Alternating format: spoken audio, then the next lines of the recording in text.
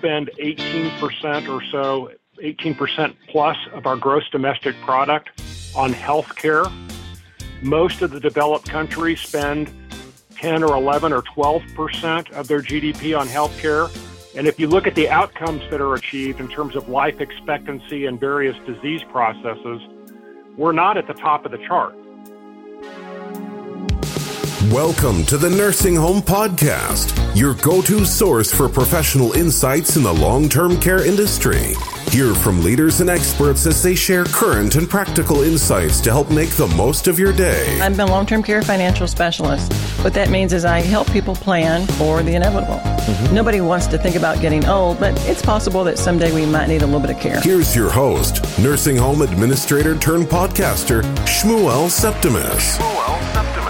Welcome to this episode of the Nursing Home Podcast, the podcast which is created as a resource for the nursing home professionals, for those in the industry to know what is really going on and to get the tools and resources and information necessary to be even more successful in providing care for our residents. Today's guest, I am very happy to introduce, is Mark Parkinson, which many of you already know. We know that Mark is the president and CEO of the American Healthcare Association, former governor of Kansas.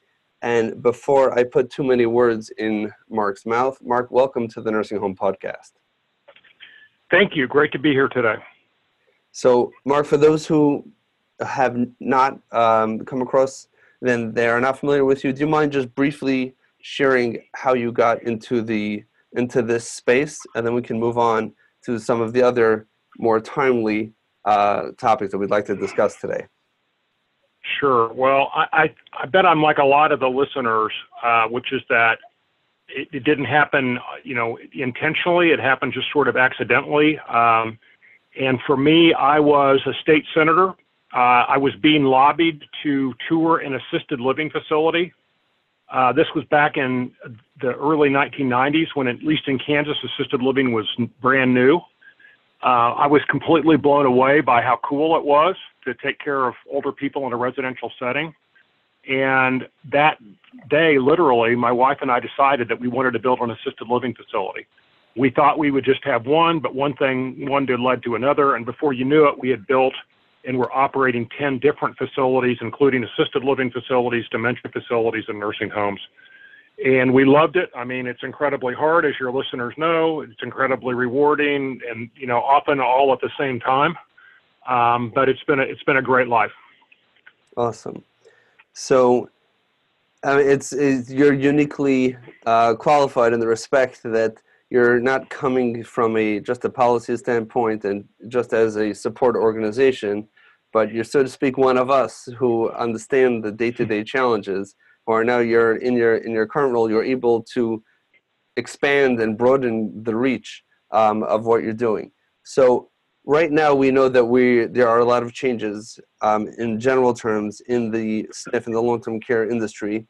What do you see just on a broad level? Let's say with the five, without the PDPM, we'll get to that in a moment, but on a broad level, where do you see the industry going in the next, 3 to 5 years?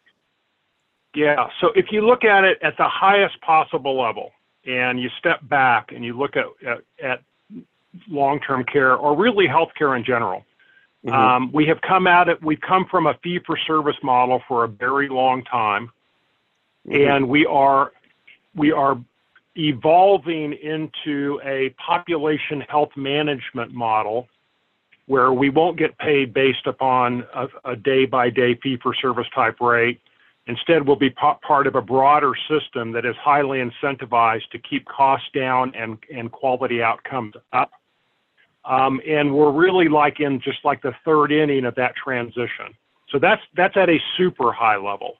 At a more intermediate level, the payments that we have within that transition themselves are changing, as you referred to on PDPM. But the change from fee-for-service to kind of a population health management model is a very big deal, and that's the major trend that's occurring in all of healthcare. Now, what is the push that is making this change happen, going from fee-for-service to population health, and is that good or or otherwise for the residents who are receiving the care in these facilities? Sure. Well, the push for it is just this reality. We spend 18% or so, 18% plus of our gross domestic product on health care. Most of the developed countries spend 10 or 11 or 12% of their GDP on health care. And if you look at the outcomes that are achieved in terms of life expectancy and various disease processes, we're not at the top of the chart. And so all of the think tanks and academics and people that set policy have said we need to head more towards a population health management type system like you see in the rest of the world, as opposed to the fee-for-service that we have here. The impact on nursing homes specifically, just to bring it to a real thing, it depends on how smart the operators are. If the operators are ahead of this and become part of the solution and part of the entity that owns the population health management, they're going to do great. If they just sit back and sort of let this happen, they then become a commodity in a much different world, and they're not going to do very well. So basically, the operators who are going to embrace the change and see it as an opportunity to be reimbursed in a way that it's really better for everybody, as you touched on, those are the ones who are going to come out ahead. But those who are going to be stuck in their ways, for them is going to be more challenging. Now, what is the connection between the payment model from fee-for-service to population health with the healthcare results that you mentioned earlier that we see in other countries who spend less of their GDP on healthcare? Why is that assumption that changing our payment model can be a first step in rectifying the situation? Well, a really good example are institutional special needs plans, which 22 providers, nursing home providers, have now become. When you become an institutional special needs plan, you become a Medicare managed care insurance company for the people that live in your building. And you receive a set amount of money from CMS to take care of their Medicare needs. If you end up spending less than the amount that you get, you make money. If you end up spending more than the amount that you get, you lose money. So the incentive is to keep your residents incredibly healthy, so you don't have to pay for any medical bills because they're doing fine and they don't have any medical bills. And so that's where you see the marriage of quality and saving money. It saves money because there's less spent. There's less spent because there's an incentive to quality, and the person that owns the plan makes a lot of money if they can keep everybody healthy. If you give people incentives to keep residents healthy, if you give them financial incentives, they will do it. Wow. So, I mean, this is the general shift that we're seeing now, is that for the first time, at least in recent history, we're seeing that the payment models and the clinical outcomes are, they're in sync. That if you want to be successful financially, you also need to be successful clinically. And we don't need to have administrators and directors of nursing. You don't need an administrator pushing for extra rehab time and then, director of nursing saying, no, that's not what the patient needs, because now we can focus together on the same results, which, like, I mentioned, everybody wins that way. Now, if we can jump specifically. Absolutely. Yeah, go ahead. If we can jump specifically to PDPM, which we know is coming October 1st, how do you think that's going to affect the feasibility and the profitability of nursing home owners who fit into the category that you mentioned, or operators who are willing and to do whatever it takes to embrace it properly? How is that going to affect, A, the care that they're able to provide, and B, the success and profitability of their companies? I think they're going to do really well. Because the companies that have already embraced value-based purchasing and focusing on quality, not just because it's the right thing to do, but as a financial strategy, they are already doing many of the things that you're required to do in PDPM for it to be successful. They are already identifying all of the various issues that go into a resident that may be negatively impacting them from a health perspective, which is what PDPM requires. It requires a robust evaluation of the resident to make sure that we code all of the challenges that they face. And they're already right now adopting care strategies that aren't just therapy. Therapy is great, but there are things other than therapy, and so they're already doing that with their population health management. And so I think that people that have embraced the concept of let's look at all of the things that are impacting the resident, let's look at all of the things that could improve the health of the resident and implement those, I think they're going to do really well with PDPM. Now, just to kind of get a little more granular, we have a number of members that have really tried to crosswalk the PDPM payment system to the current system, or crosswalked it to current residents. Even though the system doesn't go into effect for a while, they're already sort of pretending like it's into effect, so they're coding them and coming up with care plans for them. And the early reports that we get are that the members think it's going to go pretty well. We won't know for sure until October 1 when it goes live, but we're feeling pretty good about it right now. Mm-hmm. Now that's interesting. So they're pretending as if PDPM was. Let me make sure I understood what you said correctly, that it's active now, and they're kind of like dual coding. They're coding what they needed to do for the current system, but they're also coding what would be for PDPM, and so they can see what it looks like. Is that what they're doing? Absolutely, and I would really encourage all of your listeners to be doing that. We're so close to October 1, you don't want to be coding your first people under PDPM when it goes live on October 1. Whether it's just a small subset of your rehab residents or maybe for an entire building, it's really a good idea to do a bunch of practice beforehand by dual coding. I think that's a good way to word it as you did, to prepare plans for them under both systems, the current system and then the system that will go into effect on October 1. I think that's really the best way to work the kinks out before the system starts on October 1. Mm-hmm. Who's the biggest beneficiary of which part of the health system, or even within the nursing home facility, who's going to gain the most by the change of PDPM? The people that are going to gain the most are people that are currently taking really sick people that don't need a lot of therapy. Because under the current system, you just don't get reimbursed right for those people because most of the reimbursement is related to therapy. Under PDPM, all of the payment areas where for other sorts of ancillary services are going to improve. So there's a much bigger incentive under PDPM to take people that have all kinds of issues, whether therapy can solve them or not. I think another group of people that will be successful are people that can successfully adapt their therapy practices to the new rule. The new rule says that we can do group and concurrent therapy. Up to 25% of the minutes can be group and concurrent. And, we don't want to do group and concurrent on everybody. We just want to do it on the people that it would be helpful for. But if you have the infrastructure to do group and concurrent, you plan it out and you know how to do it, people are going to save a lot of money just on therapy minutes.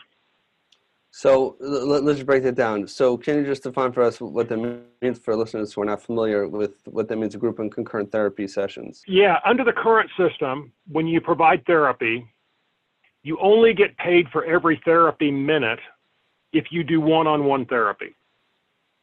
Mm-hmm. So if you have somebody in front of you for 50 minutes, one person, you get 50 minutes of therapy credit. Mm-hmm. If you do a group of say 4 people in front of you under the current system, you only get credit for 1/4 of each of their minutes. So you get credit for 50 minutes total for all 4 of them. You don't get credit for 200 minutes. Mm-hmm. Under PDPM, up to 25% of the minutes can be in group and concurrent, and you get credit for all the minutes. So you, in that scenario where you have 4 people in front of you for 50 minutes, you would be able to report that you had delivered 200 minutes of therapy. Now, group and concurrent isn't for everyone. It's not for every situation. There are some that do need to be handled one-on-one. But there are multiple situations that I saw in our buildings, and your listeners have probably seen, where group and concurrent make total sense. And in fact, sometimes, the residents actually sort of like being with somebody else, and it makes Correct. It kind of there's a socializing effect, and, you see people sort of almost having fun with it. Right. So, again, it's not a panacea, but it is 25% of the minutes and that alone is going to significantly lower cost.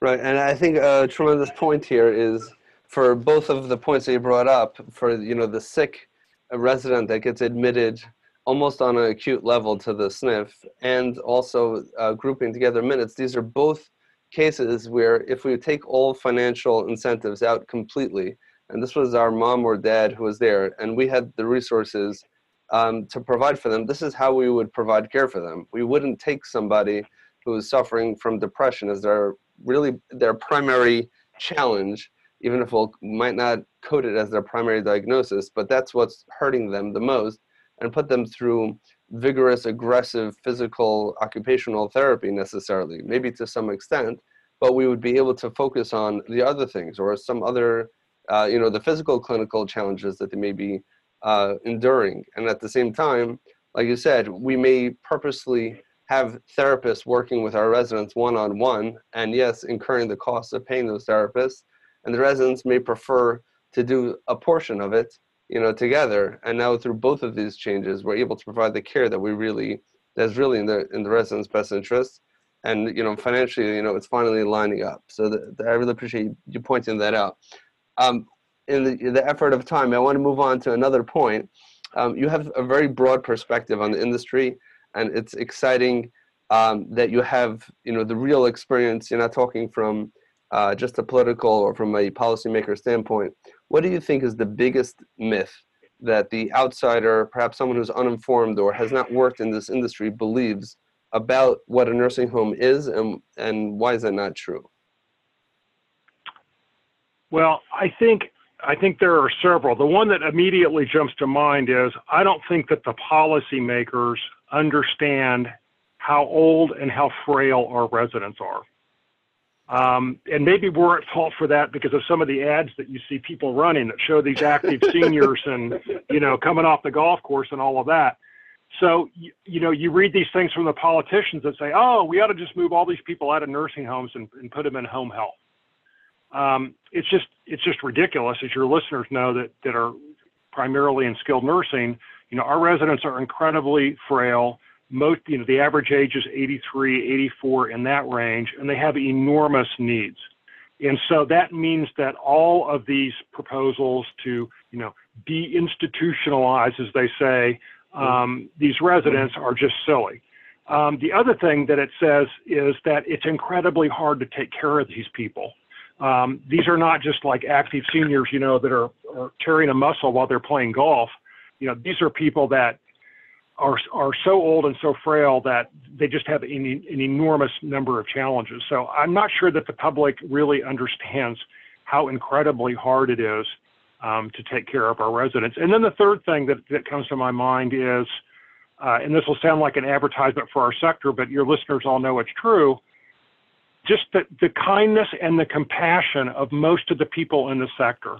Most of the people that you're working with when you're actually on the floor in a building, working a shift, are people that really are passionate about the elderly and do care about it. They're not these sort of monsters that get demonized when something goes wrong and we end up on the front page of a newspaper.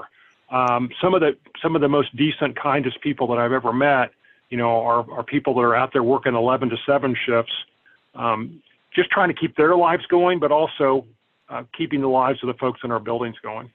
Right. I really appreciate you sharing that last point, because all of the points, but specifically that one, because our industry from our peers in other industries is so misunderstood, and for the very reason of what you said, of the extreme minority of examples that make it to the front pages is what people assume what life is really like and what people really are in these industries. And the biggest proof of this is, and I've had conversations with some of my employees about this, is that many of these roles, for example, the nurse is working 11 to 7, they could get paid much, much more for working those hours in other industries where if you don't do your job correctly, nobody dies, nobody gets hurt. You don't have a regulatory compliance committee that, internally within the facility, who's jumping down your back if something happens, and you don't have the external regulatory enforcement environment. It's really, really challenging. And you're dealing with someone who may never even have known who you are, or cannot express their appreciation or may not actually appreciate it. And yet, like you said, they go in and day out. And that is the majority. That is the rule. That's not the exception. So I really appreciate you saying that. Now, if you don't mind me telling one quick story, I want to tell one quick story about that. I was in Des Moines about maybe 4 years ago speaking to the National Certified Nurse Aide Conference, NACA. I was at their annual meeting, and there were about 500 nurse aides there. And it had been after a really tough winter, a lot of snow all over the Midwest that year. Mm-hmm. So I said to the audience, please stand up if you had a shift this year during the winter and your car broke down in the snow and you were stuck on the side of the road in the snow. And about, the cars, unfortunately, that a lot of our CNAs have are terrible cars. And mm-hmm. so probably 40 or 50 people stood up. And I said, remain standing up if you then walk through the snow more than a mile to get to work. And like 20 were still standing. And I said, continue stand up if you walk more than 5 miles. And there were like 10. And then I said, continue standing up if you walked more than 10 miles to work after your car went out into the snow. And there were 5 people that had done that. I mean, just imagine the commitment that people have. And those are the kind of people that work in our building and they never end up on a news story, but are just amazing human beings.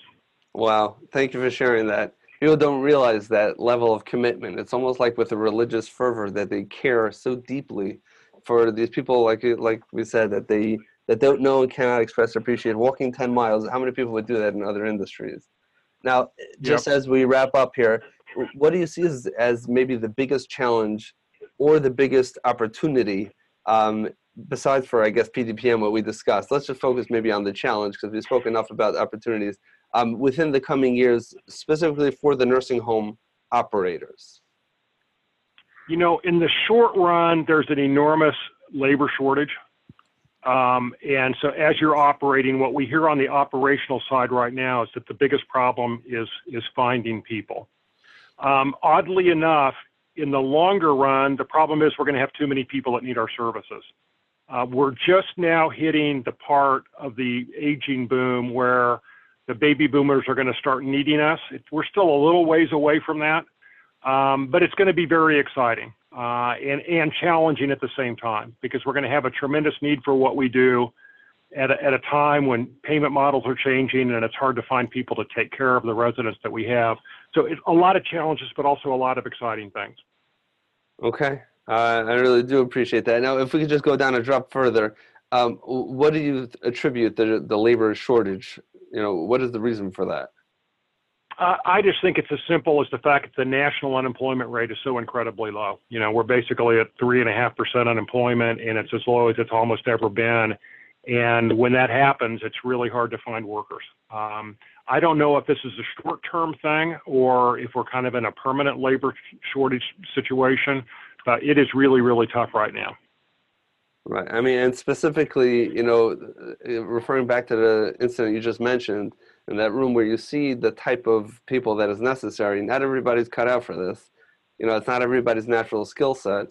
So like you said, when unemployment is so low and they can easily find work elsewhere, that's going to be a challenge. Before we wrap up, Mark, are there any final thoughts that you would like to share with the listeners? Any words of encouragement for those who are still in the industry before we let you go back to your busy schedule? Well, first of all, I think it's great that you have this podcast. It's fantastic to have discussions and for people that are deeply interested. If they're still listening to me after 25 minutes, they must be pretty darn interested. And so that's great. And then secondly, I just want to say, don't get discouraged. Even though this work is really, really hard, I just can't think of anything that's more rewarding and more important than taking care of people that other people who have decided that they can't take care of anymore. And, it's a challenge, but it's also an honor. And I can't tell you how much I respect the people that have committed their lives to it. And I'm just so happy to be a part of it. Okay. That is definitely so true. I'll add, if you don't mind, one point to that is that sometimes when we're in the industry, we almost see it as a us and a them, us the professionals providing the care and them, the residents who need the care.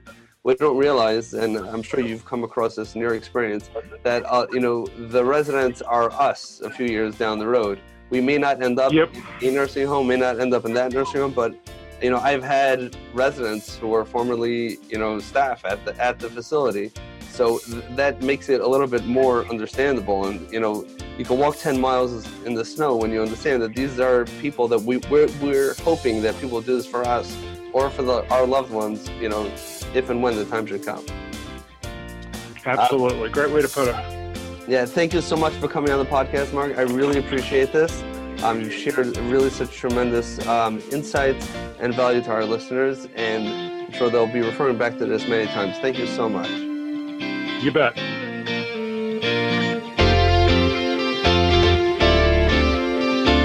I hope you've enjoyed this episode of the Nursing Home Podcast.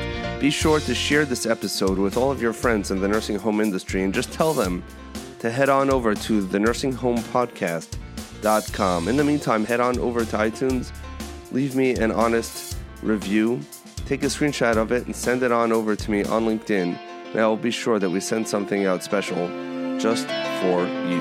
Have an awesome day.